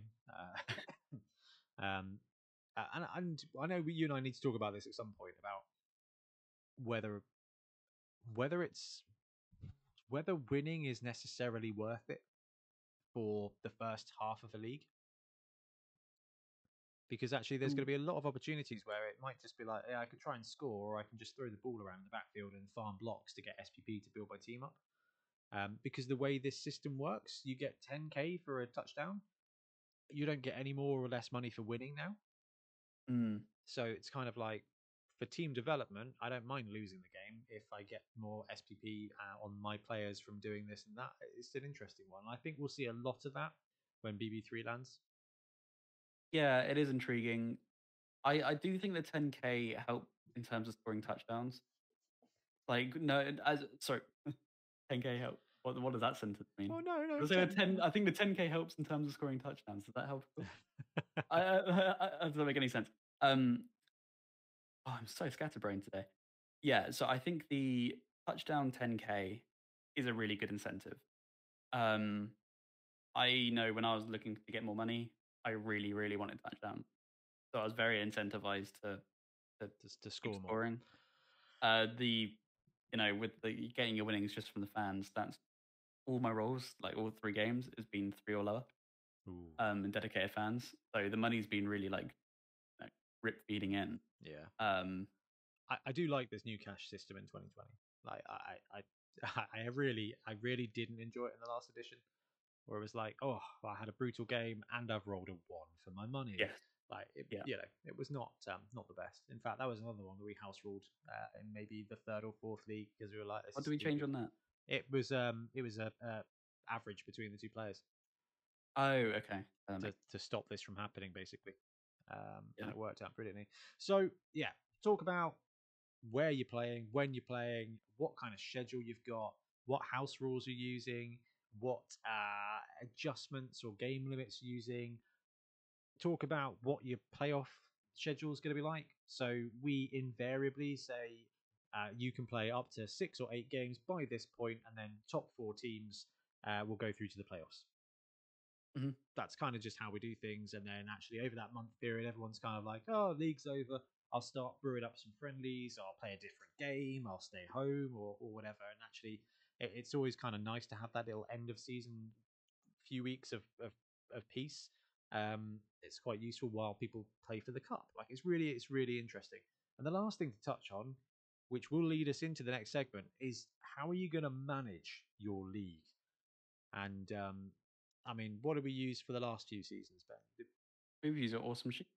We used Google Sheets, but Excel and other stuff. I think there was a OBBBBBLM that was like, I don't know if that's been updated. I just gave Milton a seizure. I think that one. Yeah, he had a horrible time trying to fix it. Do you know what? There's nothing wrong with just using paper rosters, though.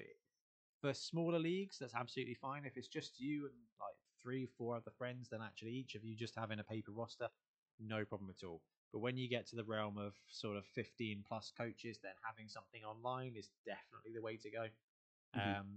But yeah, like Ben said, there's Google Sheets out there, or there is Tourplay, which someone suggested to us, and we were like, right, well, actually, let's start our new season.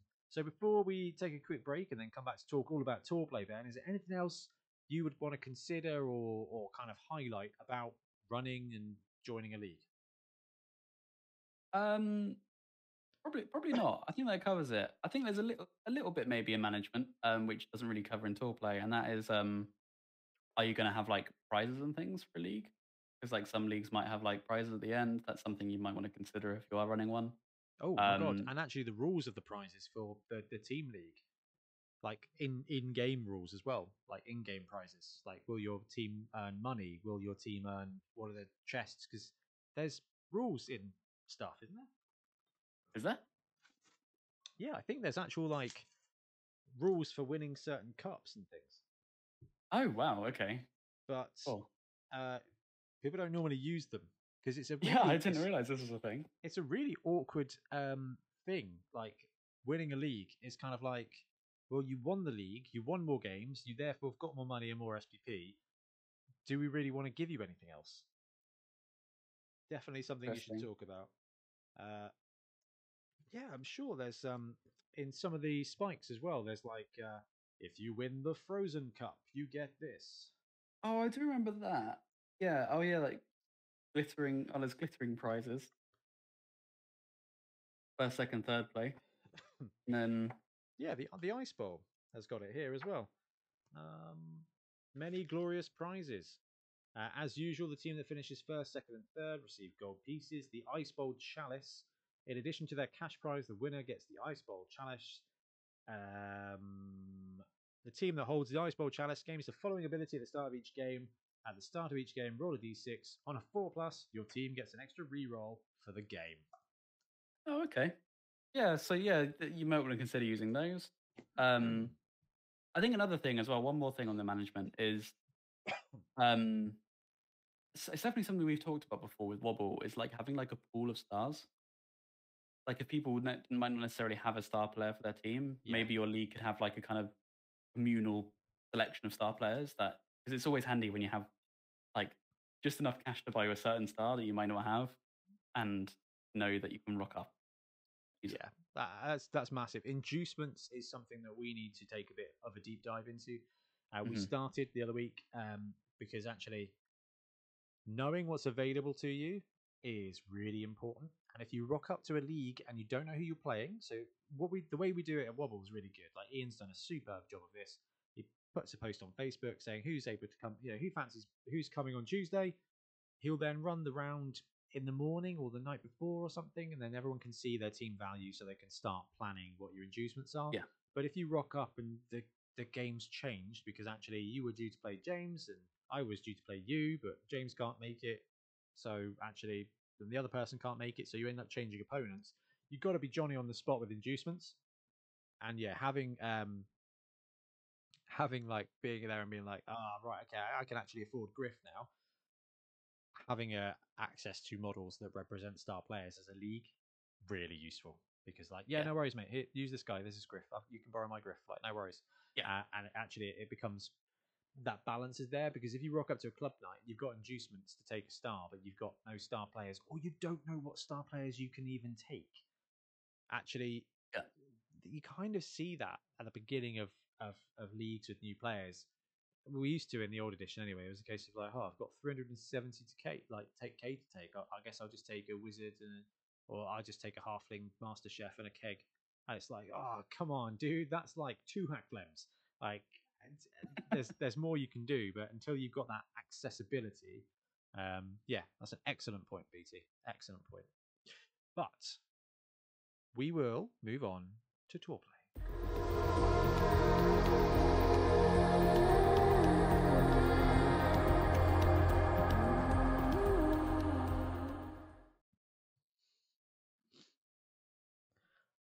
Okay, so we've talked about leagues. We talked about some of the things you want to consider when you're joining a league or starting a league, to be honest with you. And I love spreadsheets, like Google spreadsheets.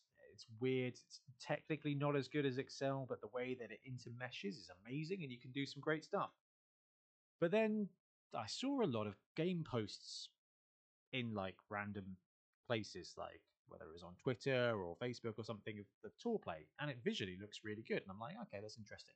Then one of our coaches was like, we should look at running our league on Tourplay. So we did. So BT, what is Tourplay? It's really cool league management system which does everything you probably wanted to do and more. Like I don't think we know who made it, do we? It's just the people who make Tourplay make Tourplay. Yeah, it's like it's phenomenal. It's and if you are listening to this and you made Tourplay, reach out. It'd be awesome to have a chat about it. Because it's a really good league management system that will log all your games, all your awards and things like that in real time, and importantly, it also logs your games in real time. So once you've paired up and your league has like said you're playing this person, you're playing this person, which you can do manually as well. Ian's been doing some games manually; it's not all automatic. Yep. You both hit start, and it runs through everything automatically. It'll roll your weather for you. It will show up. It will roll your fans for you. They show up. You then do your you want inducements. Pick your inducements. Do you want inducements? And it will give you a list of your available inducements. Just hit the ones you want. Comes up automatically, and then you just good to go. You don't have to click like next turn. It doesn't track it by turn. It tracks things by time. Yeah, so which it is starts like interesting. ticking a clock. Yeah, but I think that's great because having to hit every end turn every time would be annoying, and then you'd miss it, and things would go wrong. Then when something happens in the game, let's say I inflicted casualty on Ben, I would log the player that did a casualty and that he was injured. He would log an injury on his player, and it will roll the injury for you, apply anything for you. So it's like, you know, you roll a 14, and you can do this in the app, or you can roll dice and then input the result. You can do either one, so you're not bound to playing on an app, which some people would rather not do. And it just logs it all, and it's awesome because if you're not at club, like going on back onto like the game outside the game we were talking about Yeah, earlier, this if you're is not at huge. club, you can see all these games with a little like in progress like banner coming along, like a live sports match, like an actual live fixture, and this thing just pops up like this timeline at the top. Then scrolls up a second. You can That see. timeline starts developing in real time, and it's really cool.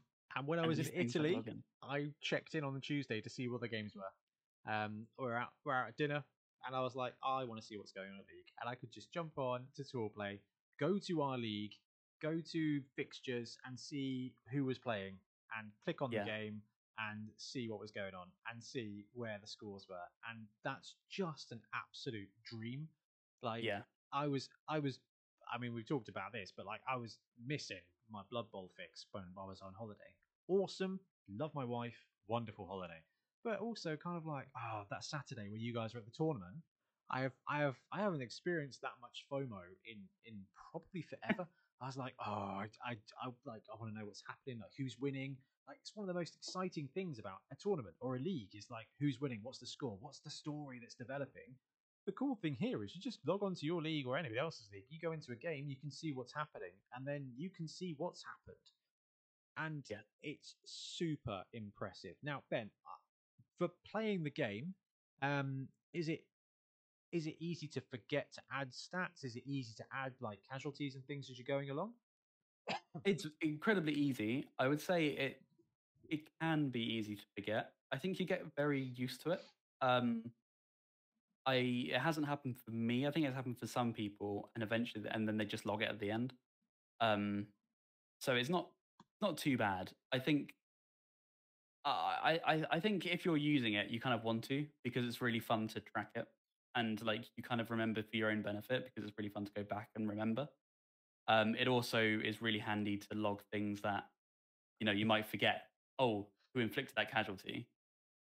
If you didn't if you weren't actively tracking it, you might.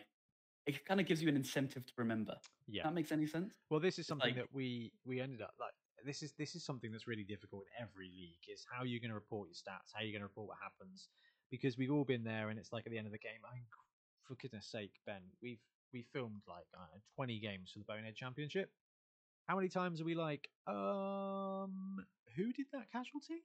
Like, who did yeah, that? And fortunately, we had a camera, so we could kind of go back yeah, and check. But otherwise, in the league, you're like, I think it was this guy. It's like, oh, okay, fine. Like, like you said, having that incentive to log it while you're playing is awesome. The fact you don't have to and you can chuck it on afterwards gives you that that freedom is the word yeah. to do it one way or another. So if you are not necessarily tech adverse, if you just like want to focus on the game, like you can focus on the game, write it on your sheet like you normally would, and then at the end of the game chuck it all on. I mean, Ben, does it work all right on the phone? Oh yeah, so it's like I feel like it's built for first and foremost for mobile. So That like it works really awesome on mobile because it's designed. You log it at the game. You're not going to have a laptop with you unless you're Ben. And I was gonna say absurd, yeah, absolutely absurd.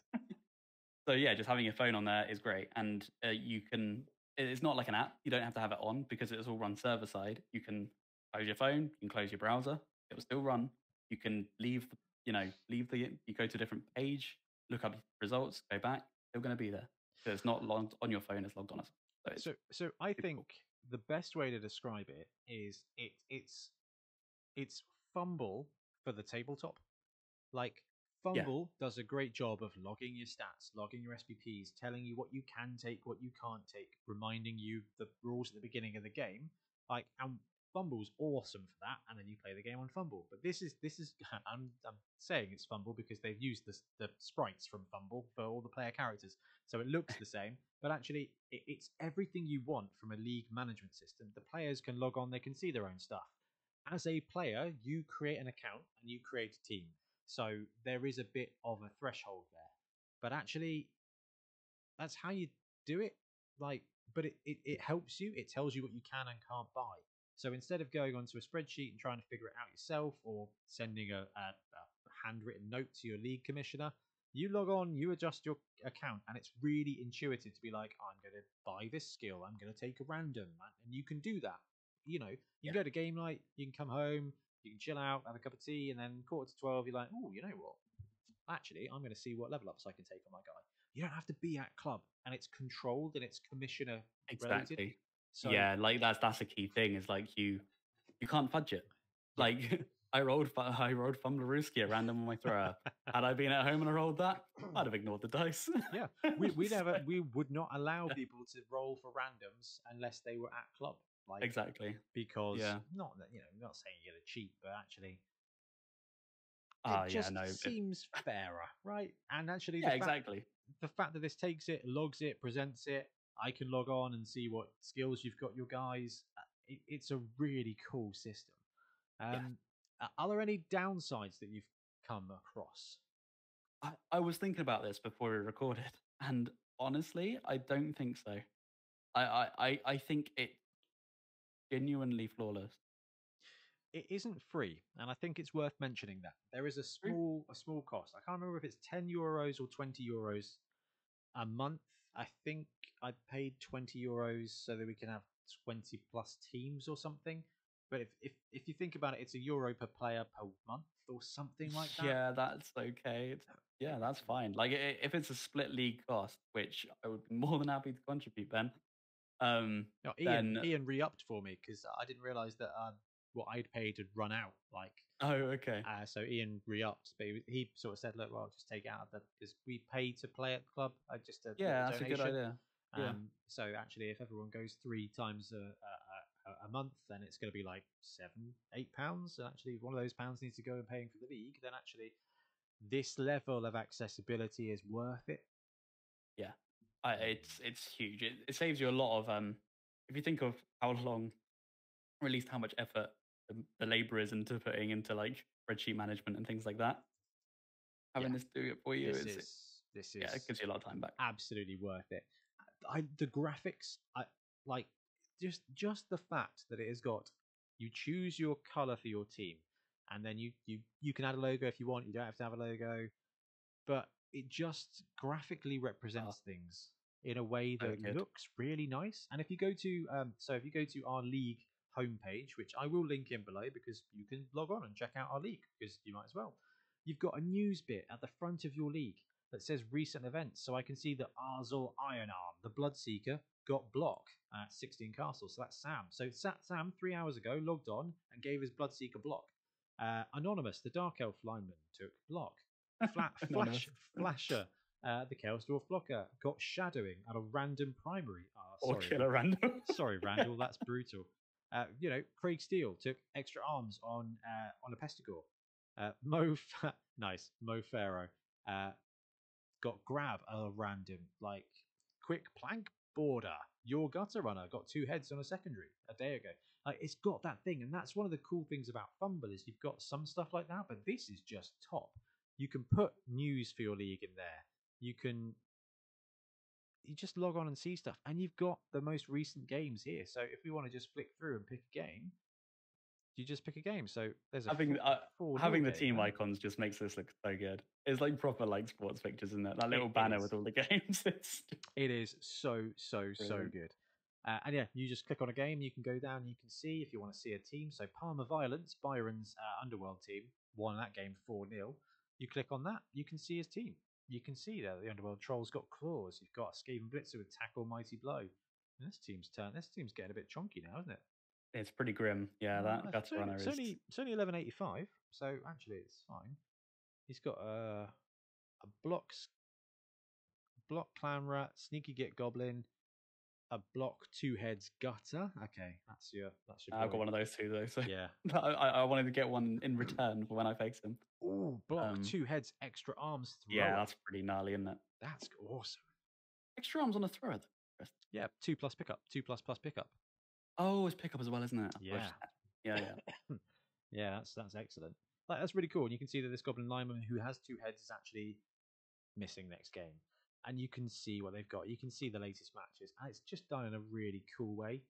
And you can go onto your team, you can name them, you can do stuff and change And they things. use the fumble icons. They did use the fumble Important. icons, which I think is just, hey, it's 64-bit graphics. It's perfection. It's really cute. Yeah. Absolutely love it. And the timelines are really good.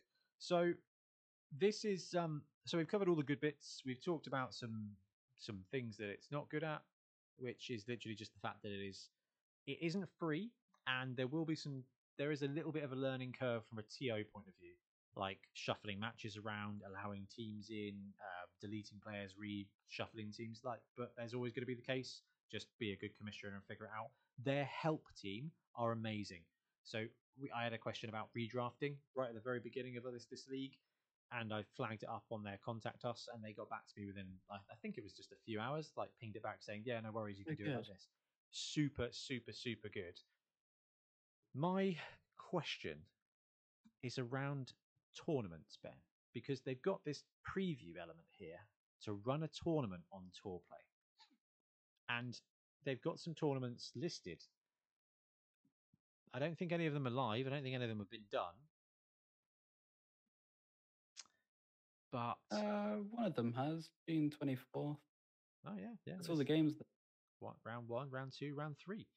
Although round 3 hasn't been completed, so interesting, very interesting. But what do you think about using a platform like this for tournaments? I think this would be amazing, and I would like this to potentially controversially replace the NAF. Because an issue we've had, especially with the recent tournament, is that while the NAF is good, it's getting a bit out of date. Ben means the NAF website, not necessarily the actual player association. Yes, of course. Yeah, sorry, the NAF website. While it's good and it's functional, it's still lacking, especially in tournament where not everyone is NAF registered. So some people won't have their games logged. It's something that we have an issue with when we're logging the games on there. So recently we had a couple of players who was like, well, my games aren't showing up from SCS. And I was just like, oh, I'll go check the players. And sadly, they didn't play any NAF players, so no games are logged. I think this would be really cool to log it anyway. So you can always go back and see your game results, and you can have your teams, which you can take to multiple tournaments. The team kind of gets tournament experience, which I think is a really cool thing. I think that's really cool. If you don't mind me dipping into a downside of that straight away, is that it requires people to sign up, which is a barrier. That was because we had a little chat about this with Milton as well, because we've been talking about opportunities to run better tournaments, and actually we've got a system that would allow our players to submit their game entries by Google Sheets, like straight away at the end of the match. They can submit it and it will automatically populate onto our tournament sheet on the day. But we've decided not to do that because actually it creates that tech barrier split. And then we were like, oh, what about Tourplay? Because I love the interface. I love that you can basically, it's the coach's problem to figure out how to create a team, which isn't that difficult. And I love that, and it's got all the functionality. Like, there's probably some bits you'd want to do differently, etc. But there's certainly not something that's not insurmountable. Like it's basically, like I said, it's fumble, but you enter your stuff from the tabletop in there. But that barrier, if you think about our tournaments, Ben, so we had 60 players for SCS, something like that, yeah. And the majority of the rosters were brilliant and sent in, but actually the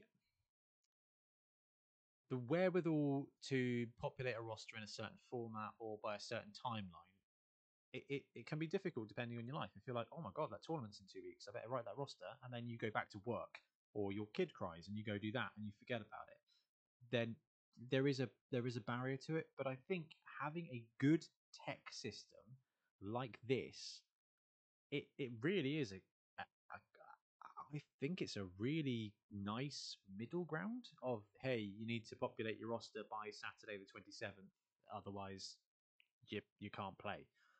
Mm-hmm. And the roster's right there, and you go on and you build it. And there's always the tech thing. I mean, we did it for our Fumble leagues during the apocalypse, right? We were like, hey, get your team populated by here on this by this link, and if you're registered, you're good to go. If you're not registered by this point, you can't because we're going to populate the rounds. I love the graphics. I love the way it logs stuff. I love how viewer friendly it is. I think it's probably so nice. like Yeah, the UI is beautiful on it. It's really cool. It's really exciting to show people. Like I got friends who I've got friends who I play Warhammer with who haven't been into Blood Bowl before, and I've been showing them the update of like the games and stuff, and like some really interesting games. I've been like showing them the result. There's some really good stories of like you can log like was it Phil's Greenskin Phil's like Goblin who was just like foul foul foul die or something like that, where it was just like justice served, something like that. And yeah, you can just like send stuff like that, and now they are like at least two of them are buying Blood Bowl teams because they're just like, this is awesome. This is awesome. Like the fact you can see the growing league, that they're sports yeah. people. Yeah, Lenny, number 16. Yeah. Foul, foul, foul, injury dead. Yeah. 5-0 for one of your games, Ben. Blimmin' heck. Oh yeah, poor Dethroning Craig. me. Dethroning me as the Skaven King. That was the one where I needed some cash. Put the side bet and got 5 touchdowns and got like 135k or something. Yeah, Man, it was gnarly. that's insane. But I mean, I'm really impressed with it. Like, absolutely super impressed with it. The one thing that puts me off it, just for our purposes, like, would be some of the privacy functionality. I assume it can be added if it's not there, but if we were going to be running a tournament, you want your rosters to be secret. At the moment, I think you can log on and see anybody's team. It might be a setting like that's something that they'd definitely be secure about it. But also, I was thinking we could use this for the Bonehead Championship, right? Oh yeah, sure. Except there's a button here that says hide team composition. Fantastic. There you go. Will be shown to other participants.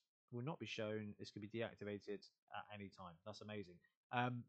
Would be having the league private because I wouldn't want people to just be able to go and check out what this because we play. Oh yeah. I was like, that would be really cool to show that off, and I'm like, except that people could just go to Tourplay, find our league, and check it out.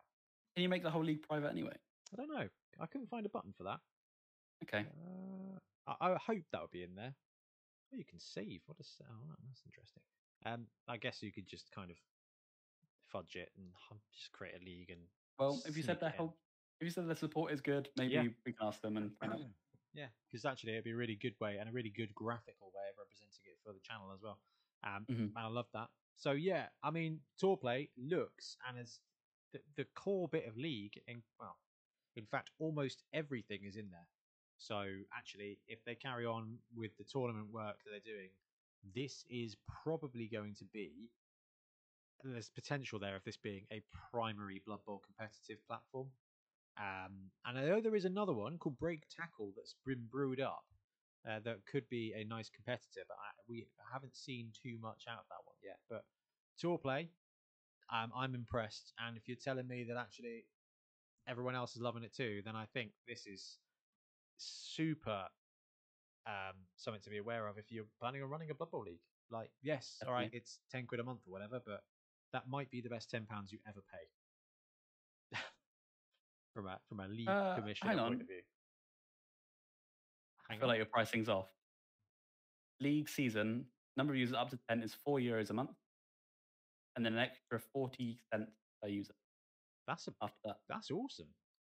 So yeah, €4 plus €4 for up to 10. It's basically 40 cents per player. Kind of, yeah. A month. I'm only thinking because I paid €20 because when I was going through my accounts, I found it. I was like, I paid €20 for Tourplay. That's fine. Okay, you can get 200 players. I guess that's like 2 months or something. Because okay. 26 teams, haven't we? So I don't know. 10 weeks. I'm not sure. Anyway, anything else you want to add from Tourplay? Tournaments are currently free. Well, listen. Yeah, but I don't know if they're. I don't know. We need to check it out. I think for tournaments. I do like the system we've got. It's pretty low barrier to entry, so I do enjoy that. But actually, if your league wanted to run a tournament, this would be the best way to do it. But if you've got people traveling from all over the place, then actually, if you're planning on running the World Cup, this probably isn't the answer. Although it feels like it would be the answer. It says up to 500 players on the tournaments. So. Yeah, maybe. You never know. This time next year, Ben, we may be using Tourplay to run our tournaments. It would be good. I think trusting that it will work for a whole tournament, I think is where I have doubt. Just in terms of like, if something goes wrong, at least when it's our own systems, we can fix it. Yeah. Well, we use a backup as well, don't we? So yeah, exactly. We use a public-facing manual entry, and then we use Score as like the core of it. So if Score goes down, we've got a Google version. If Google goes down, we've got the Score version. And it works really well. I think. Right, wicked. Okay, BT. I think we've covered everything on Tourplay. Yeah, I think so. All right, fantastic. Now, before we wrap up, it's episode 97. We do have episode 100 coming up in literally a month's time. So the first episode in September will be episode 100. So if you've got ideas for what you want to see or just help us, because otherwise it's just probably going to be about Amazons. So that'd be so sad. I know. Episode 100, nobody's favorite team. No, I'm joking. There are some. I have a full week off work before that week. Do you really? This could be quite exciting. Yeah. Oh, I've got a floating week actually, because I'm supposed to have a week off in August, but that was for my old job, and I don't work in that old job anymore, and I've just had like 3 weeks off due to being sick and on holiday. So maybe we'll have to. That's dangerous. We'll have give us time to do something stupid. But yeah, answers on a postcard. Let us know what nonsense you think we should do, or what you think would be worthy of episode 100. Because yeah, we could have a good fun time, I reckon. But anyway, BT, thanks ever so much for giving up your Wednesday night to chat Blood Bowl. Thank you very much. And we'll wrap up now. Thank you very much for watching, guys. We'll be back soon with more Blood Bowl content. Happy blocking.